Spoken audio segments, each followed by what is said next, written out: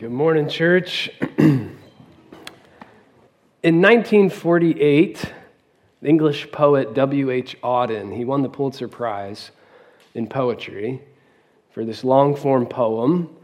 And you might know the name because it became a famous symphony by Leonard Bernstein. It became the title of a very cool Arcade Fire song, which the younger crowd is going to get. It was called The Age of Anxiety. And it was a poem about man's quest to find substance and identity in an ever-shifting and industrialized world after World War II. And little did he know at the time that that phrase, the age of anxiety, would be near prophetic to describe what was coming. I don't think it's a surprise to any of us to hear that we live in an age of anxiety. A quick Google search, and you would be neck deep in statistics and articles about how the rise of anxiety has been drastic over the last decade or so. Just one statistic, in 2020, 25%, 1 in 4 of all undergraduate students in the U.S. were clinically diagnosed with anxiety. 1 in 4. But anxiety is not just a struggle for the young. Anxiety is pervasive across all spectrums, and we could sit here and try and diagnose and tease apart the reasons for its upswing right now. We could talk about how we're more plugged in than ever before. We have 24/7 access to everything happening around the world. And yet, ironically, we have lost all of these grounding contact points in our life. Real connection to our work, our families, a loving community, our Creator. And that doesn't even begin to mention the impact of social media. So we could spend all morning talking about the whys of anxiety, but you didn't come to church to hear a TED Talk. We came to be shaped and molded by God's Word, and the truth is, anxiety is nothing new. Feeling anxious has been a common denominator for all of human history. It's nothing new to be bogged down by the cares of this life, to feel worry and concern for the future. So naturally, the scriptures actually have a lot to say about the topic.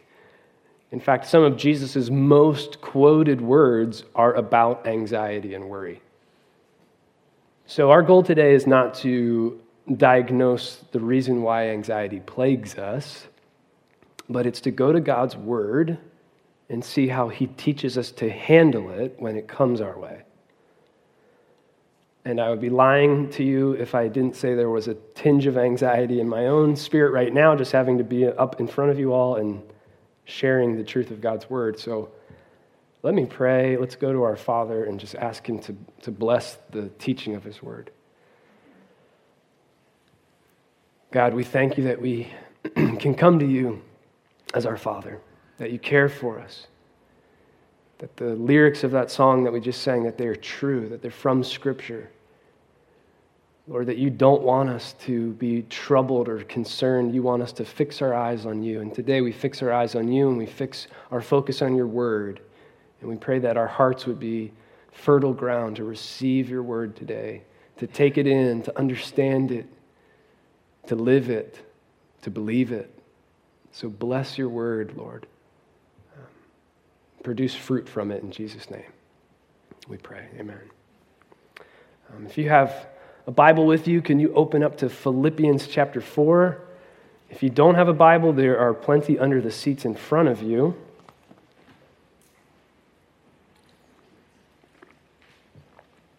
We're going to be in chapter 4, verse 2 through verse 9 this morning. So I'm going to read the whole thing for us, and then we'll break it down bit by bit. Starting in verse 2. I entreat Euodia and I entreat Syntyche to agree in the Lord.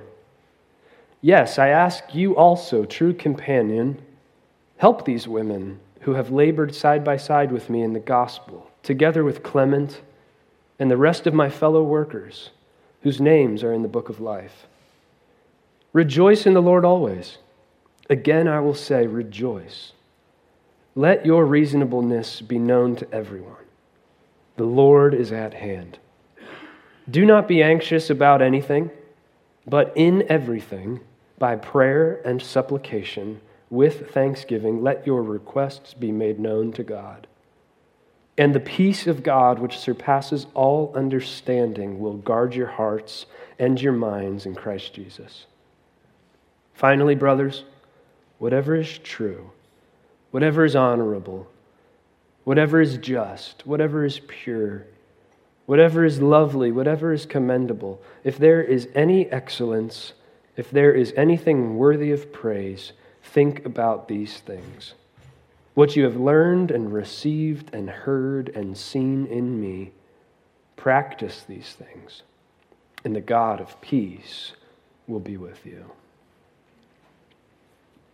So we'll get to anxiety in a moment, but Paul begins the last stretch of this letter by addressing two women in particular. He says, I entreat Euodia and Syntyche to agree in the Lord. He calls out these two women, and he urges them to stop bickering, to stop disputing, and come to a place of relational unity.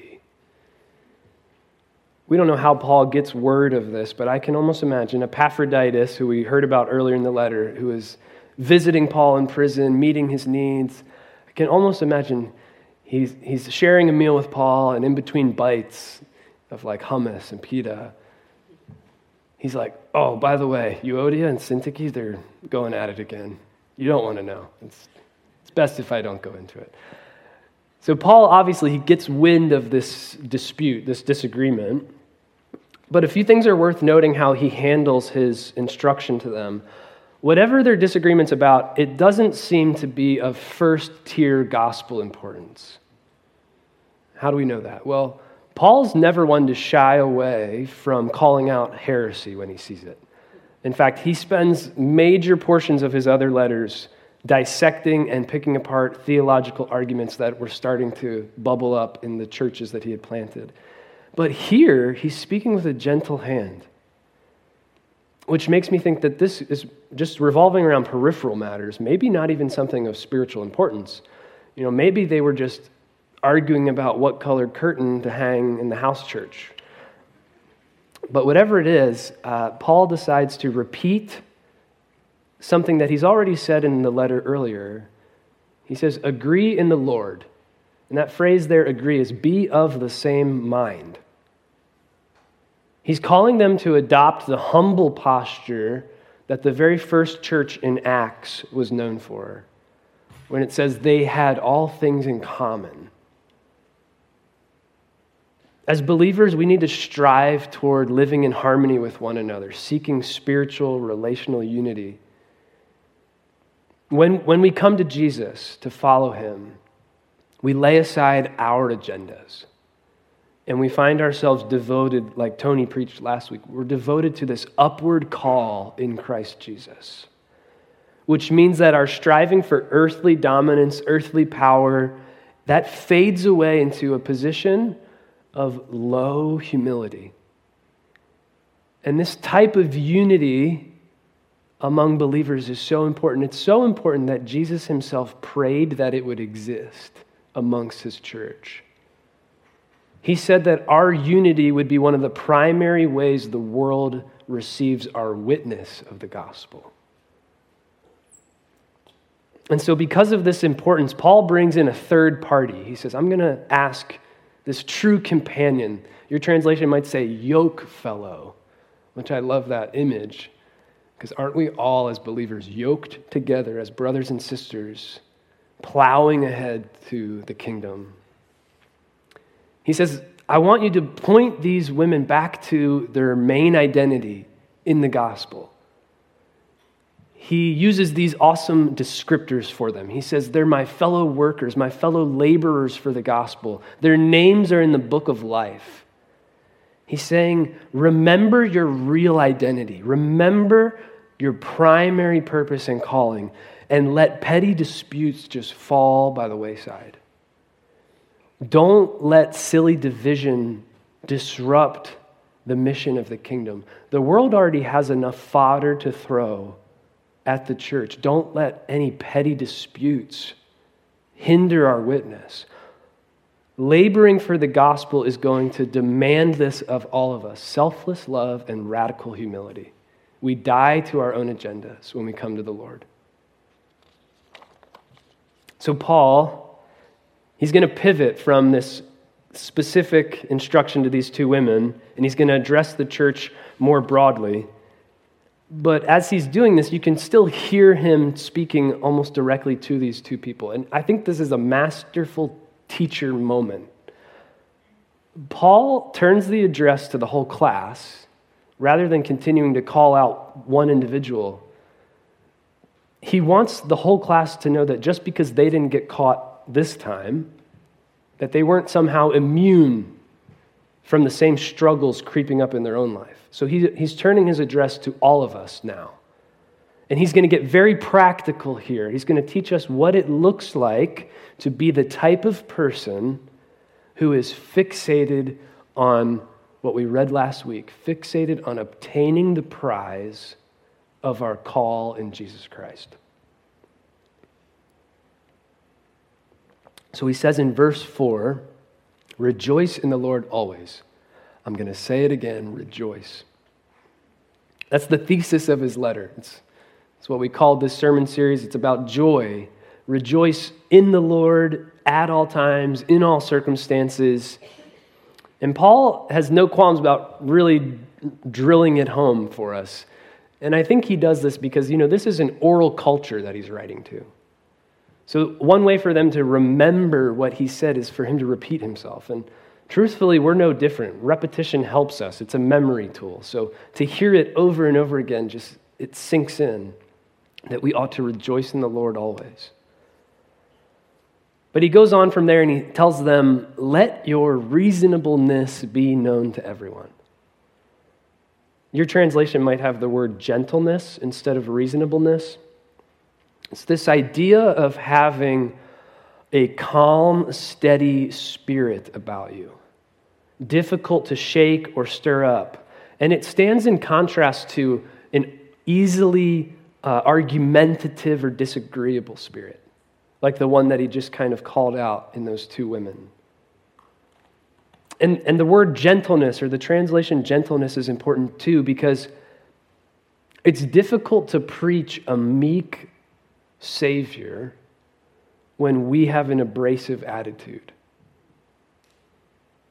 So what does it mean to make our reasonableness known to everyone? I think it's saying there needs to be alignment between what we say we believe and how we act, how we live. Because our character is what gives our witness validity. Our character, who we are, gives our witness validity. Why would we want our attitude to betray the message that we're sharing? Now, Paul doesn't just give us that instruction without the hope for fulfilling it. He partners that instruction with this sweet motivator. He says, the Lord is at hand. Now, you can discern that phrase in a couple of ways. One, you could think about it, the Lord is at hand. He's near in time, which is to say Jesus' return is approaching, and when he arrives, everything is going to be made perfect. True justice is going to be administered, which means I don't need to strive for justice in this petty dispute with one of my fellow brothers or sisters in the Lord. It's to say that I believe Christ reigns over my circumstances. It's the reason that we stay humble in situations that otherwise might not call for humility. It's our hope, no matter our situation. Christ reigns over my circumstances. But you can also look at that phrase, the Lord is at hand, as in he's near in proximity. He's close by. The presence of Jesus is in us and with us always. What an amazing truth. That gives me the power, not just the reason, but the power to stay humble in the midst of adversity. It gives me peace now because he's with me now. It's to say that Christ reigns in my circumstances. That's what enables us to have a reasonable and gentle spirit in the face of all things. The Lord's presence is this anchor for us. And this type of attitude, this type of way of being, it stands in contrast to a worrisome and anxious spirit, which Paul's about to talk about. Let's read verses 6 and 7 together. Do not be anxious about anything, but in everything, by prayer and supplication, with thanksgiving, let your requests be made known to God. And the peace of God, which surpasses all understanding, will guard your hearts and your minds in Christ Jesus. Paul makes a logical jump here from his command to always rejoice, to be reasonable at all times. It's almost like he's anticipating a question coming from the church at Philippi. He's almost anticipating them saying, yeah, Paul, but what if we find ourselves in circumstances that really warrant stressing out? Like, what if the situation just calls for the breakdown? Like, what then? You can't expect us to be reasonable then, right? Rejoicing then. And to that, Paul doesn't just say, well, stiff upper lip, soldier. Like, just plaster on an outward sense of calm when internally it's all turmoil. No, he's already combated that type of outward performance earlier in this letter. What he's saying here and what he's doing is he's letting us in on the secret. And that's what we've been saying this whole sermon series, the secret of joy. And I don't really love that word secret, because none of these things are secrets in the sense that they're undisclosed or unknowable or we don't have access to them. They are the intense spiritual reality that Jesus wants each of his followers to know and experience. He is offering us a true path toward a heart and mind that can rest steady in the peace of God. So as we pick apart these verses, I think it's important we begin with a working definition. What is anxiety? What are we talking about when we say anxiety? Anxiety, as the Bible speaks about it, means to be troubled with care, both in your mind and in your heart, in your spirit. It's to be overwhelmed with concern. It has elements of fear and worry associated with it. We get our English word anxiety from the Latin root anger, not anger. Anger, I'm not sure how to pronounce it, but it's where we get the German word Angst, which has a very similar connotation to anxiety. And the root actually means to choke or constrict, which I find really fascinating because there's clearly a physical component to anxiety. Like if I told you you were going to be forced against your will tomorrow night to sing the national anthem at the Eagles game, like some of you are already feeling the constricting, choking sensation in your body right now. Your muscles are involuntarily constricting at the thought of something like that. But there's also a spiritual and emotional connotation to this idea of choking or constricting. You know, in the parable of the sower that Jesus tells us, he says, a sower went out to sow some seed. He says, some of the seed falls among weeds, which grow up side by side with the plant and choke it out. And do you know what one of the weeds he defines is? the concerns of this life, the same word Paul uses here for anxiety. The worries of this life will choke out our fruitfulness if we let it. When we're confronted with anxiety, with thoughts of concern and worry, we can feel like Luke Skywalker in A New Hope. You know that scene when him and his friends are in the garbage compactor and the walls are closing in and he's like, 3PO, 3PO. You know that? Am I alone here? Okay. That's what anxiety literally feels like internally, is that walls are compacting and closing in around us. Nothing feels stable. Nothing feels safe. Situations feel hopeless. And when we give into that way of thinking, it makes us unfruitful. So again, there's a missional mentality to this. How does our attitude impact our witness? Because I don't want to be unfruitful. So what do we do? How do we tackle anxiety when it comes knocking? Well, the word says, bring your anxious thoughts to the Lord. Not only your anxious thoughts, it says, in everything go to the Lord in prayer. Now, there's a part of me that wants to say, this is formulaic. This is trite. This is overly simplistic.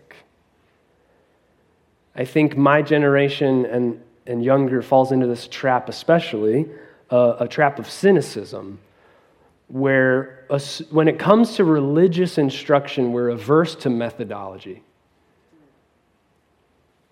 But then I remember this is God's word.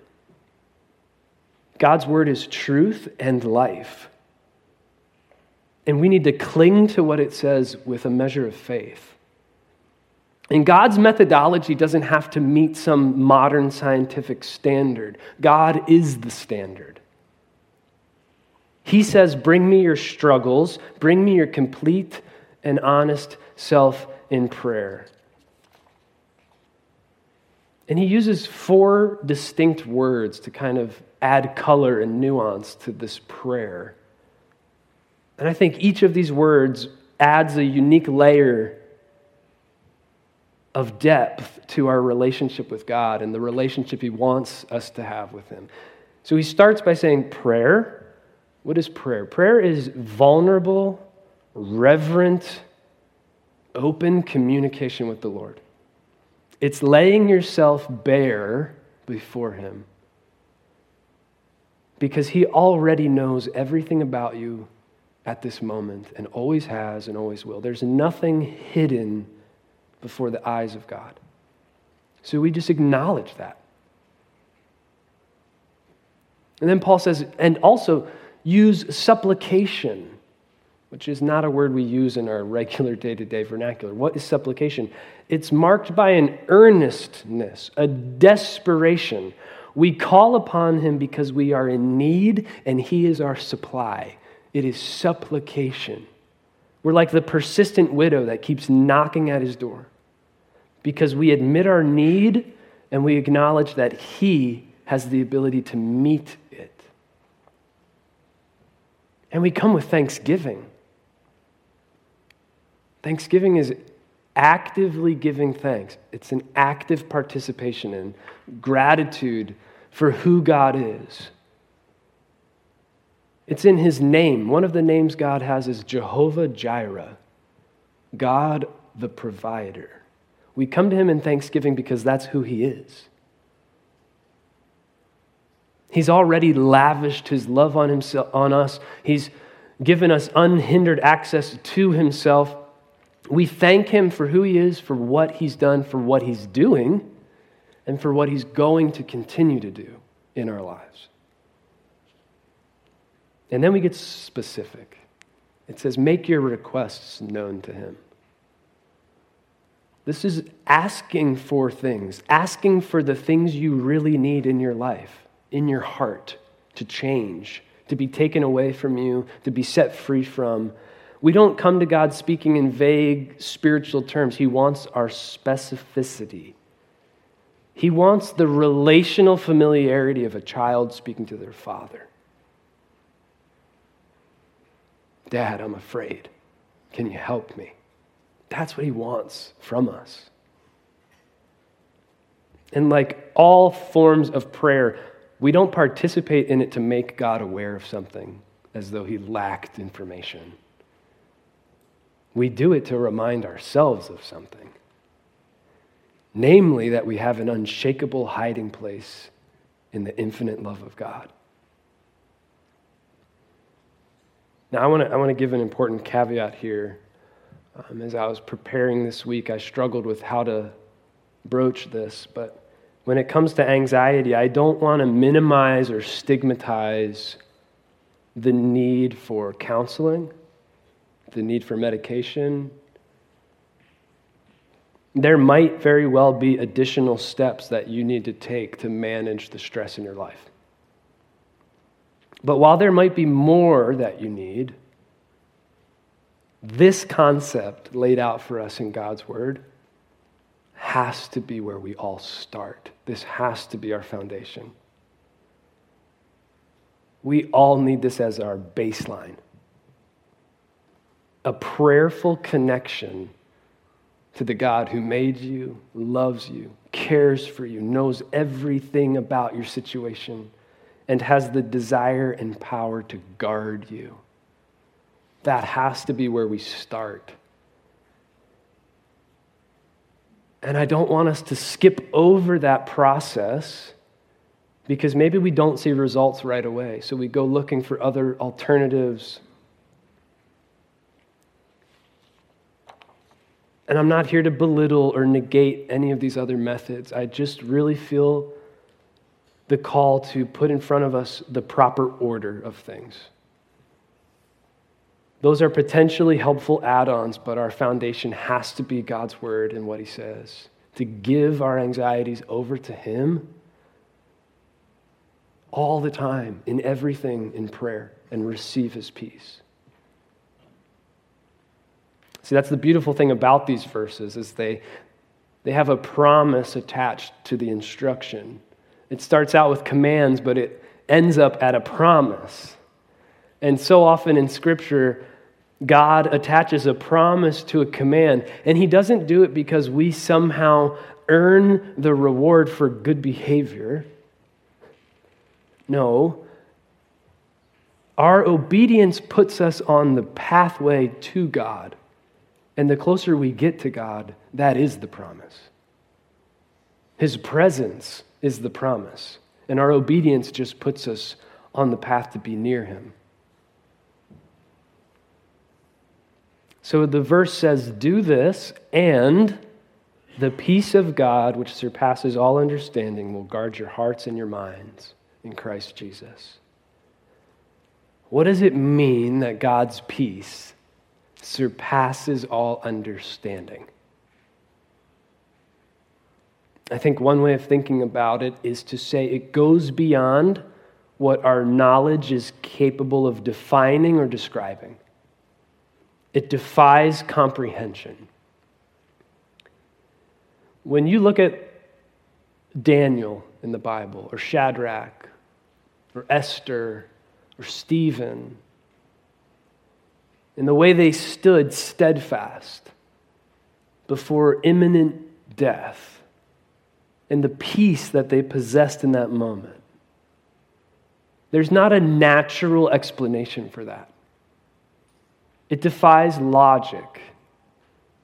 It's a peace that doesn't merely hit the intellect. It rests at the center of who we are as human beings. It rests in our spirit. And to say that it surpasses doesn't mean it rises above in kind. It does mean that, but it also has the connotation of rising above in authority. What I mean by that is this promise is saying God's peace holds a protective authority over our thoughts, over our minds. That's what it means that the peace of God guards our minds. But God doesn't view anxiety solely as an issue of the mind. He knows it is an attack on our hearts as well. Because our hearts, that's where our treasure lies. That's where our attitudes and our thoughts and our words, they stem from and overflow from our hearts. So we need God's peace to guard our hearts as well as our minds. And it doesn't say God's peace might guard your hearts and minds. It's not an issue of potential. That's what makes it a promise. It says his peace will guard your hearts and minds. But it's contingent on our participation in the method. And what's promised to us is not just that we receive God's peace in some vague, intangible way. You know, the culture loves to say, I'm sending good vibes your way. Like, what does that mean? I don't know. But the peace of God is something we can know, we can grasp, we can have. God's peace is given guardianship over us. That word guard, it's a military term. It means to protect, to preserve. It's to mount a watchful protector on the city wall in order to prevent invasion. And anxious thoughts, they're hostile invaders to a heart at peace. They do not belong in the promised land. Now, hear me on this, church. Just because anxiety, I do believe it's something that happens to us, not necessarily because of us. I don't think to feel anxious is a sin. But that doesn't mean anxiety is neutral. That does not mean it's a spiritual non-combatant. It is a ploy of the enemy to rob us of our joy, shake our confidence in the Lord. And what I do with anxiety when it hits is of real importance. And I need a power stronger than my own resolve to handle it, to evict it. And thankfully, the one wielding the peace of God in our lives, it's not us. It's Jesus. And Scripture tells us he himself is our peace. Jesus knows there are weights and burdens that we hoist onto our own shoulders that we were never meant to carry. And he urges us to give him our yoke of heaviness.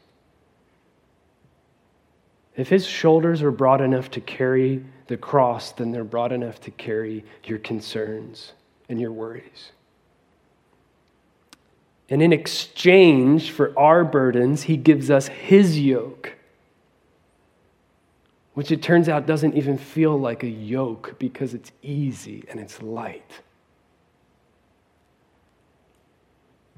But so often we think about Jesus' work for us on our behalf. We think it ends at the cross and the tomb.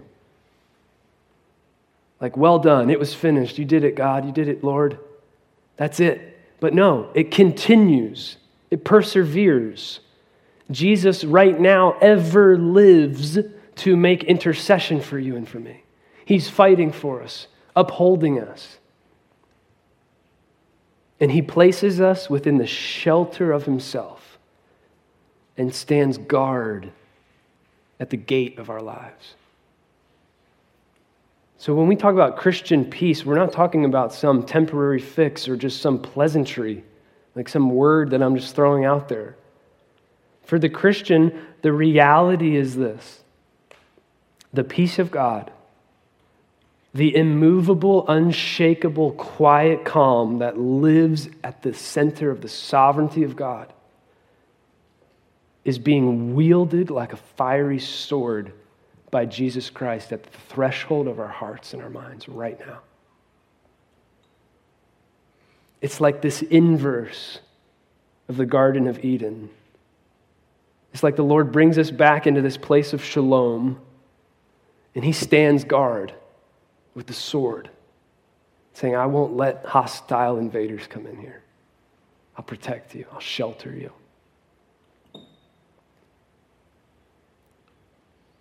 Now, there's one more step to the method. Once we bring our concerns to the Lord in prayer, that's not the end of our participation or our role in the process. You know, anxiety wants to hijack our thoughts, wants to have us ruminate or dwell on things with apprehension, with concern of the future what ifs, what might happen. So once we cast our cares on the Lord, we don't just leave empty space. Nature hates a vacuum. We have to fill that space with something. And the Word says, fill it with good thoughts, thoughts that are pure, thoughts that are of the Lord, thoughts that bring you closer to the Lord. We have to be proactive about that. There's a promise in Scripture and from the book of Isaiah that says, you keep him in perfect peace whose mind is stayed on you. I love that verb, stayed on. So my dog knows a few tricks. She can sit and she can lie down. And she can do both really, really well if you have a piece of cheese in your hand. But one thing she cannot do is she can't stay for the life of her. To stay would mean that her trust of her master would have to outweigh her own instincts. And that's what we need, is to put our instincts aside when it comes to the thoughts of anxiety that would plague us and trust our master. Where we fixate our thoughts has direct impact on our peace. It's a discipline. There are ruts in our minds and in our hearts that we have formed, ways of thinking, patterns of thinking that we need the Spirit of God to till the soil and give us a fresh start and form new ways of thinking. It takes work, but it is possible, and we hold on to these promises in His Word that it's possible to receive. And praise God, this formula, this method for handling our anxieties, it's so much better than that which the world offers us. So much better. The world says, well, when you're anxious, just be stoic. They've been saying that for thousands of years. Be cold, be detached, don't let anything move you. Or they say, well, just don't concern yourself with the future. Just fixate on the present and your own pleasure right here, right now. But God says, it's okay to be moved by the things that worry you. But give those worries to me. Fix your attention on me and receive my peace.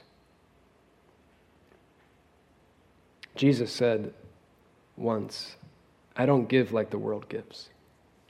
You know what he was talking about in that context? Peace. He said, I give you my peace I leave with you. So church, today I want us to be doers of the word, not just hearers of the word. So we're going to end our service right now with a time of prayer. I'm going to invite members of our prayer team to either side of the room. If you, as we turn to the Lord in prayer, if you don't know how to pray, what to pray, if you just feel overwhelmed and anxious and burdened, just please know that there are folks available who would love to pray for you and with you right now. So I'm going to ask that we would just bow our heads now. And if you're here this morning and you're an unbeliever, you don't know Jesus as your Lord, maybe the main concern in your life is what happens at the end. Is death the end? And to that, I would just encourage you, call out on the name of Jesus, because He destroyed death. He sets anyone free from the fear of death who calls on His name. And He gives eternal life. And if you're here this morning and anxiety is your struggle, is a struggle for you, follow this pattern. We're going to follow it together in a moment. But start with a place of faith, with a posture of faith that God is who He says He is. And if you're here and anxiety is not a struggle for you, I would just encourage you, intercede on behalf of your brothers and sisters in this room. I don't need to tell you the statistics. It's here. It's present. So pray for one another. Let's go to the Lord. And if I could invite those prayer team members up now, just at any point this whole time, feel free to come forward and receive prayer. Lord, we come to you, and we just lay ourselves at your feet, Lord. You know us. There's not any part of us hidden from view, but we make ourselves known to you, Lord. We just want to open up before you, God.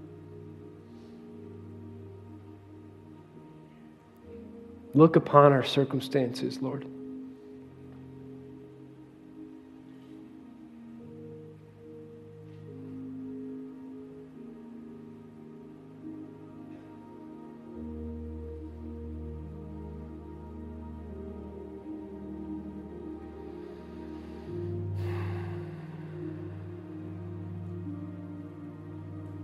You want us to be transparent with you, God. You see our struggles.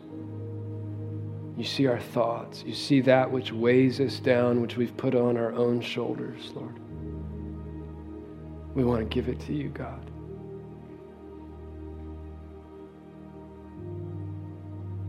And we come earnestly to you. We come desperate for you. We come in need of you. You are our supply, Jesus.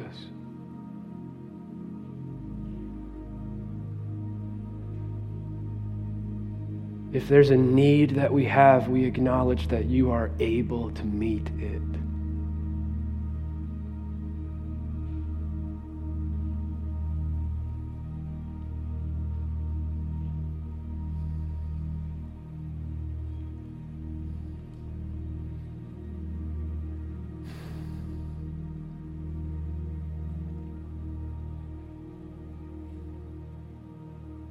You are our supply, Lord. We just bow before you. We hold out our hands to you, Lord. Fill us up with what we need from you, Lord. You give beauty for ashes, praise for heaviness. Thank you, Lord. We give you thanks, Jesus.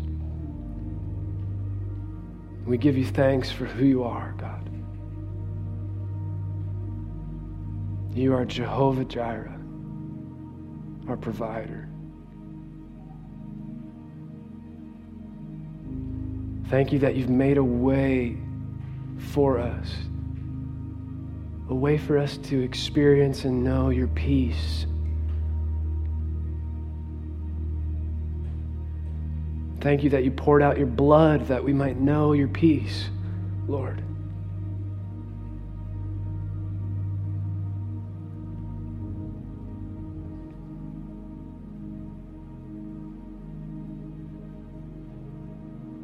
Thank you that you do not desire to see us in turmoil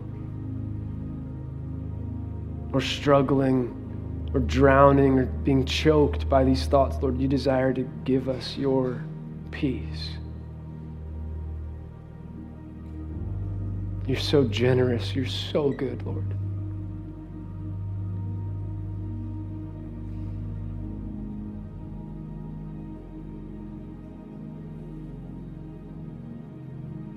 Lord, and we know we can make our requests known to you. We don't have to be ashamed of our struggles, Lord. We don't have to be worried that you don't care, that you're distant and cold. You want us to be specific, to come to you with that level of closeness of a child and their father. So we make our requests known to you, Lord, whatever it is. Help us, Lord. Help us, God.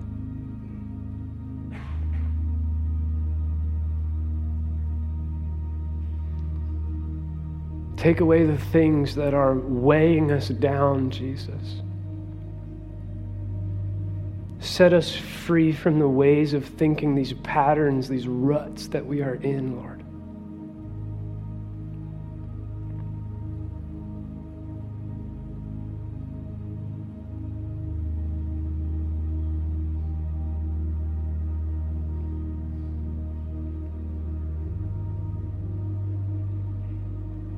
Lord, and we want to receive your peace, God. We want to take it in like we would eat a meal. We want to know what it means that your peace is guarding our hearts and our minds. In this moment, Lord, would you just help us experience the reality of your peace? It's not a secret. You lay it out for us to take hold of, to give it unto us. And you give with such generosity, Lord. Would we know your peace? Would it take hold of us?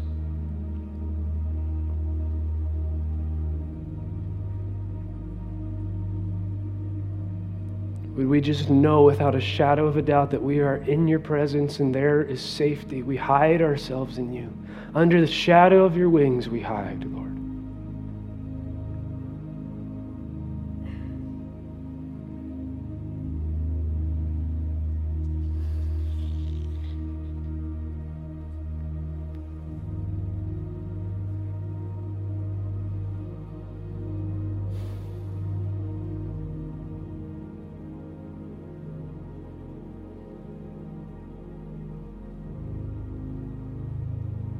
Thank you that this is not a moment that we have to be here to experience. This is what you want for us each and every day, each moment. You want us to bring it all before you, everything before you, lay it at your feet, Lord.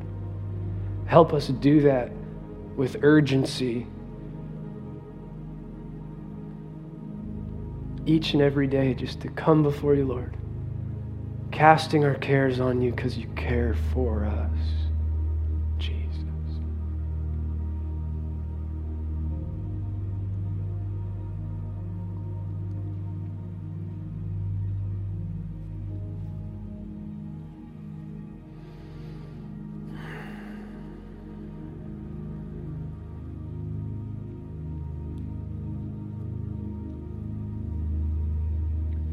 Church, I'm just going to read over us a psalm that we all know. I want you to receive it. I want you to hear it, take it in, because it's a psalm of peace. It's a psalm of shalom, of that wholeness that the Lord offers us. So hear his word and take it in. The Lord is my shepherd. I shall not want. He makes me lie down in green pastures. He leads me beside still waters. He restores my soul. He leads me in paths of righteousness for his name's sake.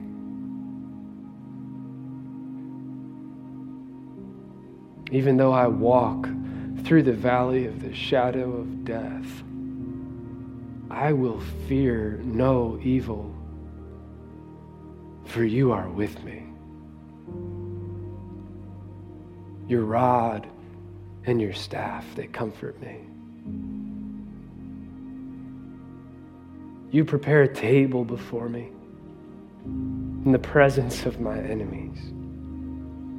You anoint my head with oil. My cup overflows.